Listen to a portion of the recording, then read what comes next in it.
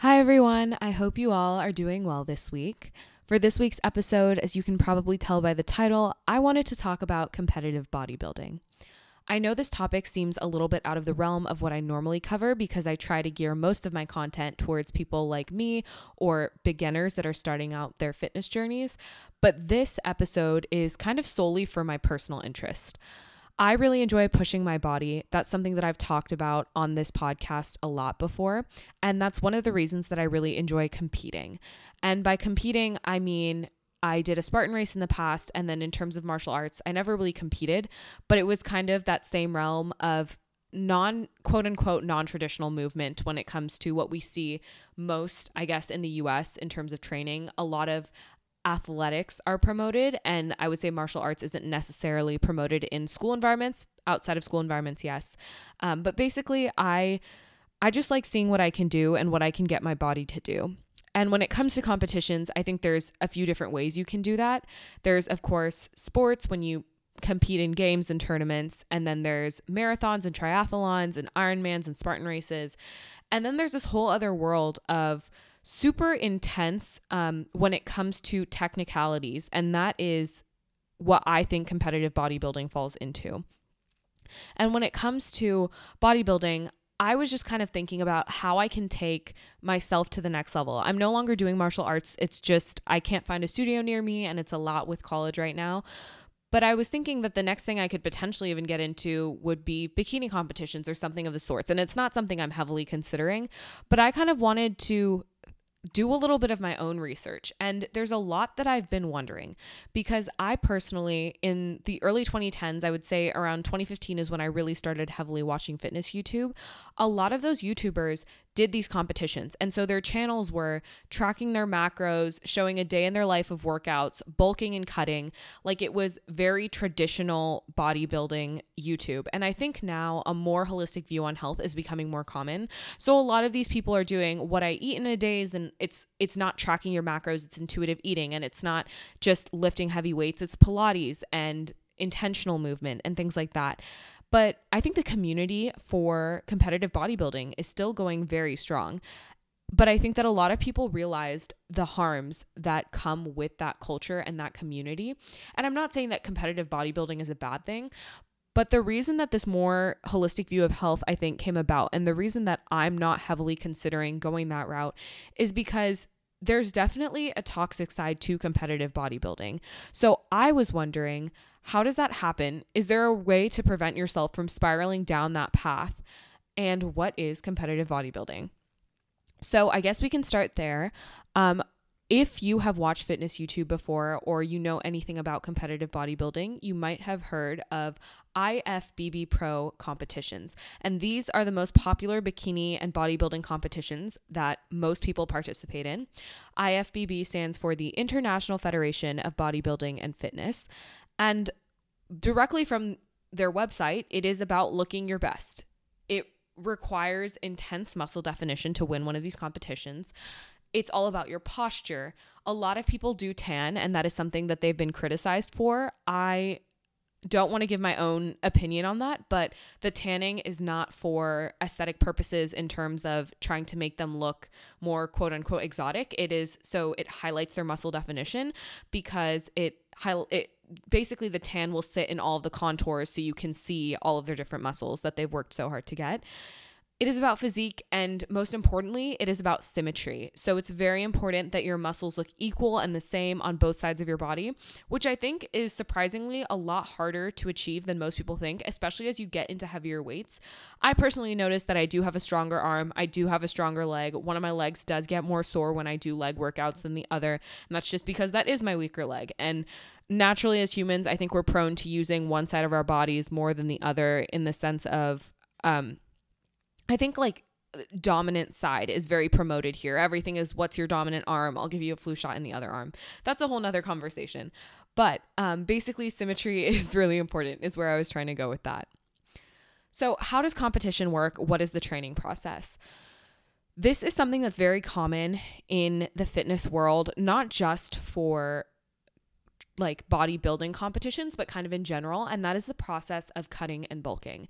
Now, bulking is basically a muscle growth stage. So people will eat a lot, eat over their maintenance calories, and they will lift very heavy. Cutting is a process of leaning down. So that's when they really intensely start tracking their macros, make sure that they're in a caloric deficit so they can lose any extra fat that they've put on. And they're training in a different way because obviously you're not eating your maintenance anymore. In a lot of the YouTube videos I've watched and in a lot of the articles I've read as well on this topic, things can get really intense as you get closer to competition. So a lot of people that I have watched go to extreme lengths to get rid of any sort of water weight. Water weight is often what you see when you get bloated because your body is just holding on to a bunch of extra water. It's why a lot of people have weight fluctuations, even if your diet is the same week to week, even if you eat the same thing every single day. A lot of people hold water weight. It's really common. And bodybuilders will go to extreme lengths to get rid of that because, of course, that is covering up any muscle that you have underneath. One of the things that I have seen is the process of increasing and decreasing your body temperature rapidly so you sweat out all of that excess water. The ways that people do that are ice baths and then sitting in the sauna, and then ice baths and sitting in the sauna, and that is back to back. This isn't like you take an ice bath one day and then the sauna the next. And this is usually something you do right kind of the day before or the day of competition to just like get yourself, lose all of that extra water weight. But still, you are basically just dehydrating your body. And believe me when I say, if you haven't seen any sort of content from one of these competitions, these people look incredible. Their muscles, I mean, maybe that's a personal opinion because I love the fitness world. I love seeing what people can do. Their muscles are insane. They have so much definition. It's crazy. They look incredible. But I kind of was questioning whether or not this is toxic. And the reason that I was questioning that is because after these competitions, they'll take videos of themselves not binge eating, I guess that's a bit of a strong word for it, but eating a ton of quote unquote unhealthy food that they starved themselves from while they were training.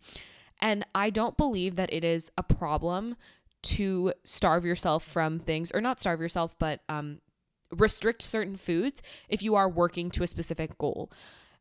The fact of the matter is, when I was training for my Spartan, I was eating so much more food. I was eating different types of food. I had to maintain high energy for my training sessions. That's just how it works. If you're training for something specific, you have to eat to train for that. And that is why I emphasize diet a lot, not because I think that you need to cut out foods, but just to make sure for a lot of people, I think it's just incorporating more of specific foods into their diet rather than getting rid of things. So I'm sitting here wondering what's the tea, because I know that I've been in places in the past with eating that were not the healthiest, and I didn't have the best relationship with food. And I could tell because I would be hungry at night. And I've talked a little bit about hunger pangs and set point weight and things like that. But I'm wondering, how do these people recover from competitions, and how do you get your body back to where it was before in terms of, first of all, mentally seeing yourself with that much muscle and definition and then going back to being a normal human being, because no matter what anyone tells you, that is not sustainable at all. And that's what I want to talk about right now. Elite female athletes are not recommended to have a body fat percentage below 12 to 14%. But when you look at the women in these competitions, it is not uncommon for them to have body fat percentages below 10%. And with that drop in body fat comes a reduction in a hormone called leptin, which is important for appetite regulation. So that is why a lot of times when you see these people competing, afterwards, they'll talk about how it's messed up their body because they no longer know when they're hungry, because they were restricting themselves so much that now either they're constantly hungry or their body just doesn't know when it wants food. And I think that this is part of the reason that this culture of tracking your macros and competing has gone away from the internet a little bit, just because I think it got a lot of backlash. And then also from within the community, I think people realized that it was being pushed a little too hard and it wasn't sustainable and it wasn't made for everyone. Leptin tells us when we're full, and if it's low, it can make you tired and irritable. But again, it just entirely dysregulates your appetite if you're low in leptin. And I think that another major issue, as I was talking about before, is just that transition from being super lean to now looking like a normal person who carries fat in certain parts of their body. And body dysmorphia is a huge issue amongst bodybuilders, both men and women. because you look in the mirror and you know your potential and you're not there every single day because it's not sustainable to be there every single day. One of the first things that people do when they get off that stage, and this is what kind of prompted me to look into this a little bit more, is to have a quote unquote normal meal. So have a donut or a burger or something that's perfectly fine to eat in everyday life, but that they restricted themselves for a year or 2 years while they were in the process of training for this competition. Because your body has been in starvation mode for so long, it then holds on to that food store and stores it as fat.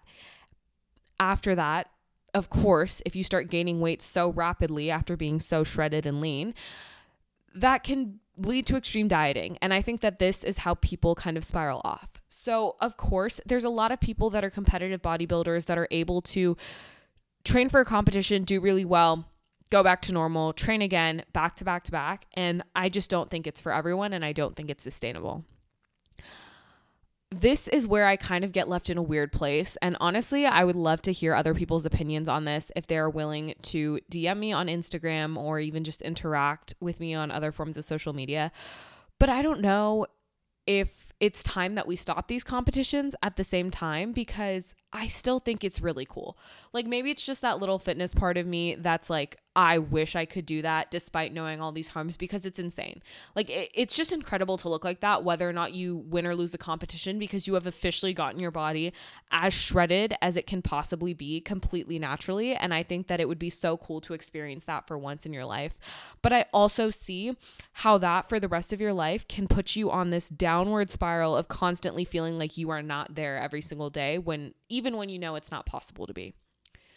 I don't know if this episode was a little bit sad towards the ending, but I definitely think that it's important to question things before doing them, especially when there's a fad culture around it, or when there's like a community surrounding it, because sometimes people within the community don't question. And I think that it's important before you join something to really look at what you're doing. I hope today's episode was helpful. I'm really excited for next week's episode. I think that it is probably going to be about competition in the workplace and in internships, and I want to get a lot of people's takes on it. So join me back here next week for another Finance Friday.